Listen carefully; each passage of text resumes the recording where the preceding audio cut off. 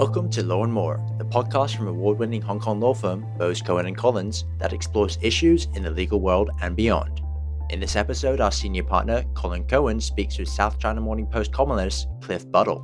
Having been with the Post for 27 years, Cliff is ideally positioned to offer his thoughts about the newspaper's adjustments to the digital age, the challenges posed by social media, and how he and his colleagues have covered major news stories, including the 2019 protest and the coronavirus pandemic. Stay tuned. Cliff, welcome to Law & More. Thank you. Tell me, what's been keeping you a little busy this week? This week, I've been doing a bit of research into the history of the South China Morning Post. So Yes. that is one of my many projects at the moment. And before we go into these sort of weighty matters, such as what you're doing with the South China Morning Post, the history, the media landscape in Hong Kong, let's go back in time and look at your early career and how you got started in journalism. You were a court reporter at the Old Bailey in London for the various agencies. What are your memories of those days and anything of great interest, notable cases? Well, what happened is that I decided that I wanted to be a journalist when I was at school in London, but I wanted to be a sports reporter. I had this idea I would be covering Arsenal. The problem is you needed to have a foot in the door, right? At that time, particularly, experience counted for more than qualifications. And the first job that came along was at the Old Bailey. And I knew nothing about the law, nothing about courts. I went along as a rather green 17, 18-year-old, and I had my interview in the press room there, which was next to the cells. And after the interview, they took me upstairs and they put me in court number 1, which anyone who's been to court number 1 at the Old Bailey knows that it's an awe-inspiring historic court. And there was a murder trial going on, and they just sat me down with a notebook and a pen. Defendant was giving evidence, and they said, well, let's see how you do. And then the next day, taken down to Clerkenwell Magistrates Court. There happened to be a good story there that day, and I ended up with 2 paragraphs in the Daily Telegraph. And that was it. I was hooked. I just found it so exciting as a young journalist covering those cases in the 80s and 90s. I remember when I was a trainee solicitor going into the Old Bailey, we were doing a fraud case in court number 1, and the facilities are terrible. The acoustics are not great. And you sit there, and but you feel something there. And everyone, as you said, are overpowered by that fabulous courtroom. You could imagine one of the judges putting on the black cloth and hanging you. Well, anyway, you enjoyed your career, but what brought you to Hong Kong? How did you arrive on these shores in, I think it was 93? No, 94. 94.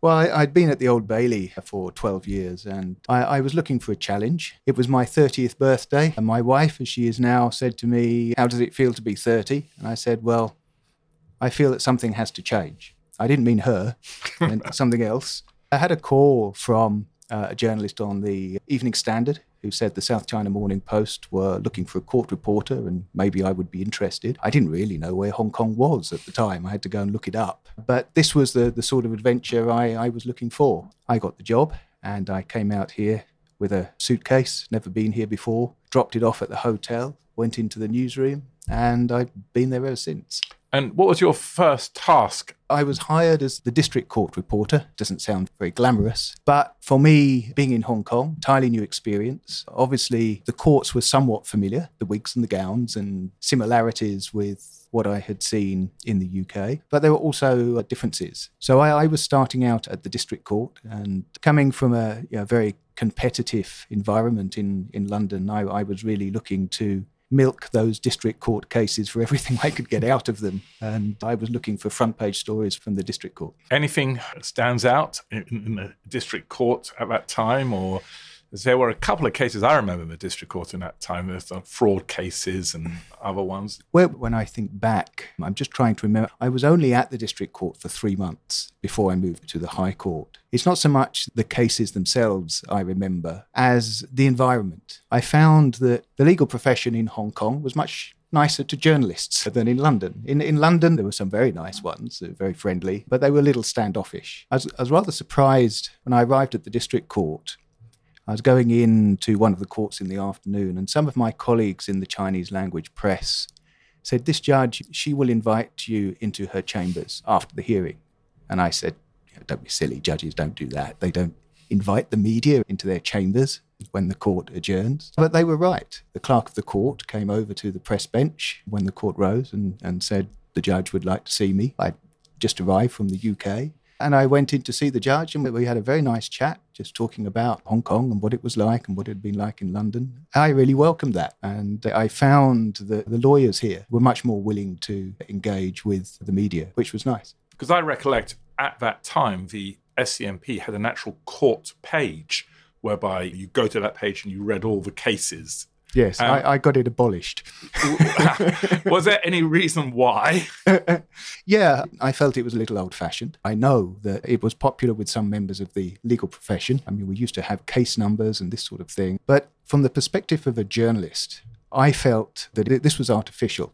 I felt that the court stories are good stories, and they should compete with other news stories for the more prominent parts of the news. And if you have one page dedicated to the court stories, so you have a quiet day, and so you have to publish stories which are rather weak to fill the space on that page. If you have a busy day, then you lose some good stories, or you have good stories that go on that page when they really should be on page 1 or page 3. So I wanted those stories to be able to compete in their own right, rather than having a dedicated page. Yeah. So you were here, you were part of the team, or you were a chief court reporter, and we're coming up to 1997, and after 97, there were lots of constitutional cases. Does anything stand out that you were reporting on in those difficult times with the handover? For me, the handover itself wasn't the real story. As somebody who was in the courts covering legal affairs, I felt that was more of a colour story. I mean, I stood out and got very wet trying to cover the meeting between Tony Blair and Jiang Zemin on handover night. The real story, I feel, came later on in the cases that followed the handover and the use to which the Basic Law was put. Basic Law, of course, didn't come into force until the handover, and we very quickly started to see people going to court and relying on the protection that the Basic Law provides for human rights. The right of abode cases really were a landmark for me in seeing the way in which the law could be used to defend people's rights. And I will never forget the Court of Final Appeal ruling in January 1999, the first ruling on the Basic Law, on the right of abode, which proved to be very controversial, but it was a historic ruling. You saw the court sort of trying to lay down some of its own boundaries to clear up some of the issues that had caused concern. This was a very exciting time to be a court reporter. I also remember in the South China Morning Post used to report the Privy Council cases quite a lot, and then the Court of Final Appeal came in, and you've seen the courts in the Privy Council and the Court of Final Appeal. Your views on the court? Has it performed the unusual aspect of a single judge from overseas and dealing with the Court of Final Appeal? I think we have seen some, at times, quite courageous judgments from the Court of Final Appeal. One of the objectives, I know talking to Andrew Lee, the Chief Justice at the time, was for that court to establish itself as a court of quality, a court that would be recognised in the common law, that would make judgments that would be referred to elsewhere in the common law world. And I think that it was achieved. And the foreign judges, the overseas judges, have an important part to play in that. I mean, of course, we can all, whether judgments should have gone this way or that way, and whether we're happy with them or disappointed with them. But I think on the whole, given that this was a new court, an unusual court, given the presence of the overseas judge. So I think it has played a very significant role in developing Hong Kong jurisprudence since the handover. You've had a number of roles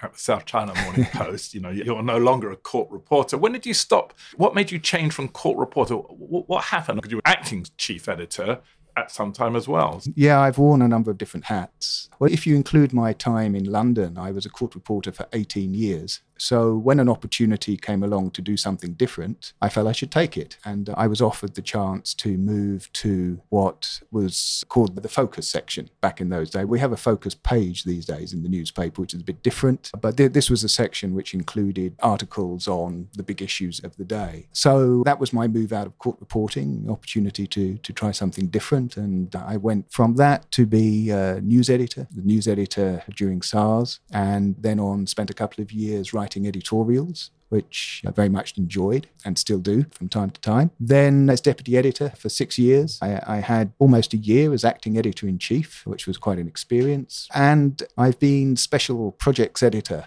now for, 9 years? Which is a title which it doesn't mean very much, but the great thing about it is that you can do many different things without having to change your title again. So in that time, I looked after the culture team. I represent the SCMP at the FCC. I do a bit of emceeing, write my column, chip in with editorials, look after graduate trainees. So a number of different roles to play as a senior editor. Let me talk about some aspects of the press.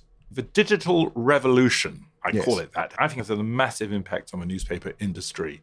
And has it been difficult for the SCMP to adapt and survive? Because I read the Times every day now on my iPad. Mm-hmm. I subscribe to the SCMP and I read it on my phone, but really I enjoy the piece of paper in my hand as well. Has it had this impact on the industry, the digital revolution, or not? Oh, very much so. It's been a huge challenge for the media industry, which has been transformed as a result of the internet and social media and the many different platforms now available for publishing. At the SCMP, we had a website up in 1996, which was pretty early. I remember filing stories to scmp.com in the 90s when the website was launched. But it's taken us about 20 years to make the most of it, really. And it's only in recent years that we have seen a complete transformation in the way in which we go about news gathering and publishing of news, distributing of news. We have gone from being a very traditional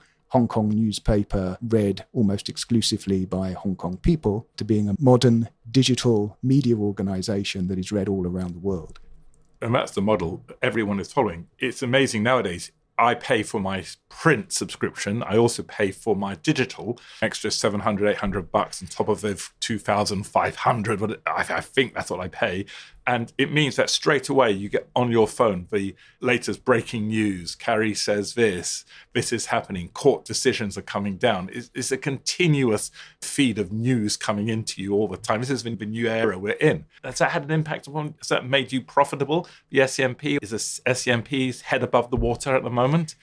Oh, our head's above the water, certainly. But we've gone through a process of new owners, Alibaba, who invested in the newsroom. We saw the newsroom grow. We saw bureaus opening in the US and elsewhere. The paywall came down for a number of years, which meant that we were able to really grow our readership. It's back in place again now. I've seen the South China Morning Post undergo this transformation from being in some ways quite an old-fashioned orientated newsroom to one which is really making use of all the tools that are available to us these days to distribute our news and ultimately to make some money and keep our head above water. I'm interested also in how you cope with social media. Social media now is everywhere. It's Facebook, LinkedIn, whatever it is. It affects every single person. And it's a source for news in itself. How do you think that impacts upon true journalists, the journalists going out, digging, answering questions, doing their searches, company searches? How have you managed to cope with that aspect? Well, social media, it's another tool. It's a way of gathering information, of course. So a very useful tool in that way, as well as in distributing news. Social media, of course, has been a great challenge to the media industry. But I think we're just beginning to see people returning to mainstream media organisations looking for trusted sources of news. That's what we try to do at the SCMP, is to provide news that is substantiated and can be relied upon. So much information out there, lots of misinformation, disinformation. So very important that the media is able to provide trusted sources of news. That's interesting. Now, turning a little bit back to your interest in law, I note that you got a master's degree in human rights law from the University of Hong Kong in 2005. You're also an honorary lecturer at Hong Kong News Journalism and Media Studies. You to go into a little bit of academia. Do you ever have any aspirations of putting that wig on your head or becoming an academic in this area? Well, it has been suggested to me, and I have thought seriously about it in the past, but at heart I've always been a journalist. What prompted the legal studies was really, as a journalist, I wanted to be able to talk to lawyers on their own terms. I didn't want lawyers to be able to pull the wool over my eyes by resorting to legal jargon. I wanted to have a good understanding, a formal understanding of the law. And I didn't go to university in the UK. I had a place. I gave it up because I got the job at the Old Bailey. So it was quite a thrill for me to go to Hong Kong U and to start studying law. And it did come in very useful. I remember interviewing a government lawyer. He started talking about pepper and heart. And Yes. I knew all about pepper and heart because I'd studied it. And so that was exactly the sort of benefit I was hoping for, was being able to sort of come back when we were discussing. Just for our listeners, discussing Pepper that and case. Heart was a very famous case on how to interpreting statutes and the intent and the literal meaning or not the literal meaning and what you can use. So that's good. So you're able to enjoy yourself doing that. Now, I read your weekly column, and you seem to be a passionate advocate of the rule of law. And each week, Sunday mornings, that's the first thing I go to. And the headlines are, Article 23 must not restrict the rights unnecessarily. You wrote about Nobel Peace Prize highlights the importance of press freedom. You have a wonderful headline, Carrie Lam's policy address needs to show qualities of a leader. A time of change is instructed to reflect on the past. Last week's headline, Uplifting the Marathon reflects the true spirit of Hong Kong. And you're writing quite robustly. Your views are, I would say, interesting and different. Now, what are you up to? What brought you into doing this?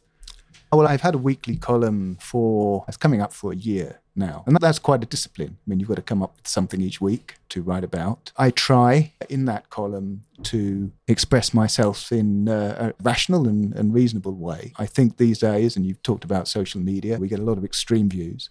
And I stand up for what I believe one country, two systems should be. And that includes Hong Kong protecting human rights, having a robust media, being an international city, having an independent judiciary, upholding the rule of law in the true sense of the rule of law, which again brings us back to protecting our rights. So I'm expressing my views freely, as I have done for many years. Great. And it's very important for the fourth estate to be there, setting out the views to protect, people's rights as well. And you are a staunch defender of press freedom.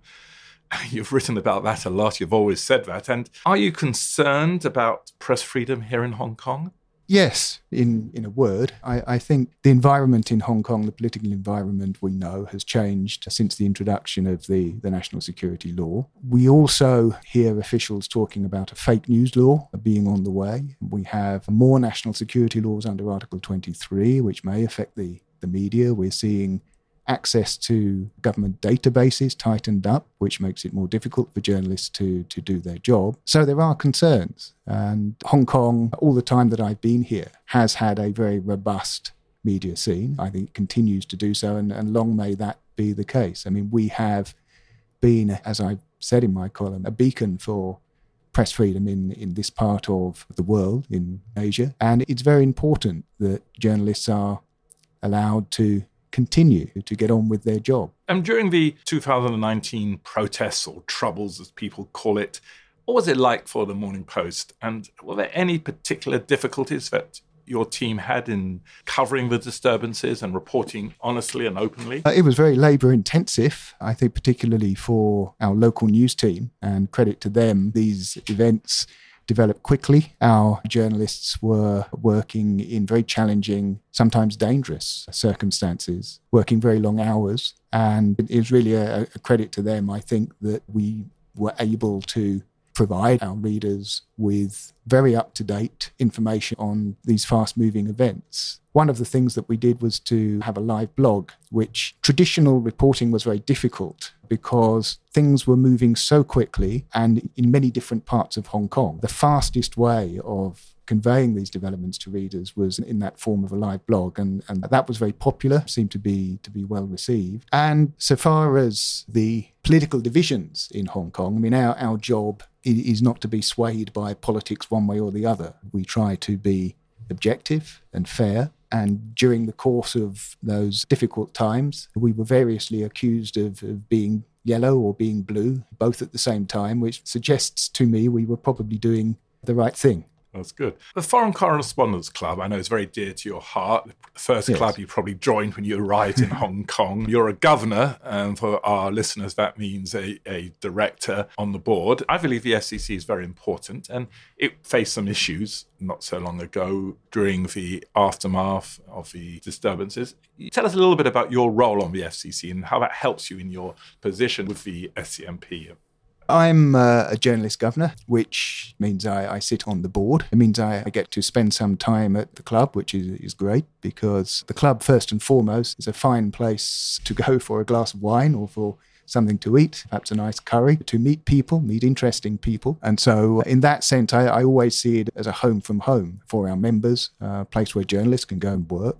But the FCC is more than just a location for eating and drinking, of course. It has an important role to play in Hong Kong in speaking up for press freedom and for the profession of journalism, supporting journalists, and also in providing a platform for debate of issues which are important to Hong Kong and to the region. It's been very difficult during the pandemic, of course, when we couldn't have our usual live events. And so we went online and we were doing through Zoom. We had panelists and guests, so we managed to keep those debates going. But thankfully now we are back with live events too. And we are a platform for many different views. Anyone who comes to speak, we've recently had Regina Yip, for example, Cheng Huan recently. Yeah, they can be expected to be subjected to some tough questioning from our members. Cheng Huan said he was told that he would be eaten for lunch. Yeah.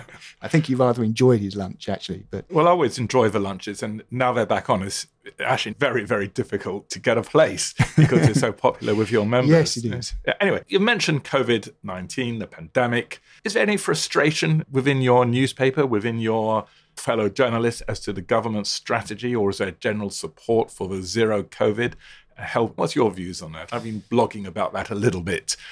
My personal views have changed as the pandemic has sort of taken hold and evolved. Initially, when I first heard about this, I remember one of the senior editors dashing across the newsroom and saying there was a SARS-like illness in Wuhan, and immediately thinking, oh no, here we go again, because I was here during SARS. So at first I thought this was going to be like SARS all over again, where there would be a high death rate and where things would be very tough for a few months, but then it would burn out and go away. Of course, it hasn't turned out like that at all. So initially, I think we needed to adopt a cautious approach. And I watched the events in the UK with some alarm in the early days. And we were here in Hong Kong with our mask and being very careful and sort of shaking our heads at that time. But I think things have changed now. We know a little more about COVID with the vaccinations. And I feel frustrated by the zero case approach. I haven't been out of Hong Kong since 2019. Don't know when I will next see my younger son, who is studying in the UK. So I feel now in Hong Kong, we are too risk averse in tackling the pandemic. And I understand that the objective now is opening the border with the mainland, and in order to do that, there are requirements that have to be met. But I wonder about Hong Kong's role as an international city, international travel. I think we have to take care of that as well. On a lighter note, I know you took part in last week's Hong Kong Marathon. You did the 10K. How was that experience? It was great. It was great. Finished? Oh, yes. Time? Time was 51:07. Respectable. Yeah, so it's a bit off my personal best, but it's October. It was quite warm. The sun came out. I was nursing a calf injury, so I was glad just to finish. I particularly wanted to run this time. In the past, the 10-kilometre race has been on the Eastern Island corridor, which I always enjoy. It's very early in the morning. But at this time, we got to run through the Western Harbour Tunnel, run along the harbour side through Central all the way to Victoria Park. And the atmosphere was really great. I mean, it was a joy to be part of a mass event like that again. Well, that's great. And of course, you have mentioned before, you are a keen football follower, Arsenal fan. I'll let you get away with that. Are you still playing football? Sadly not. I reached a stage where I did a lap of honour if I got through 90 minutes without getting injured. So running is a little easier in that regard. But I've never formally hung up my boots. Maybe I should dust them off and you should do, turn out again. Because I referee the football here as well. You mentioned you got your teenage sons and you've been in Hong Kong for 27 years. Now, do you see a long-term future here? Is this your home?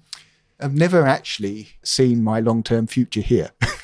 I've been here 27 years. Like most people, I thought I would be here for a couple of years, and Hong Kong has been wonderful and offered me great opportunities, and I'm still here for the foreseeable future. That's good. And your thoughts on Hong Kong's future? Our city is changing. Are you optimistic? Does that have an impact upon you at all? I've always been optimistic about Hong Kong, but I am troubled by the events of the last 2 years and the direction Hong Kong is now taking. I think one country, two systems, the two systems part is clearly very important.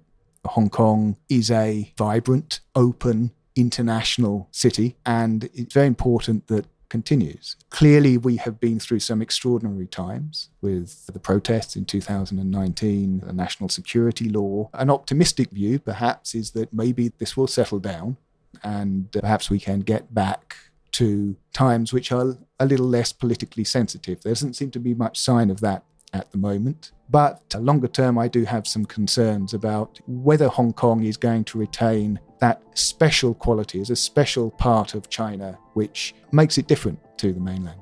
Cliff, thank you so much for being our guest on Law & More. It's been a great pleasure chatting with you. Thank you very much. Pleasure. You've been listening to Law & More, brought to you by Bose Cohen & Collins. If you enjoyed this episode, please subscribe on your favorite podcasting app.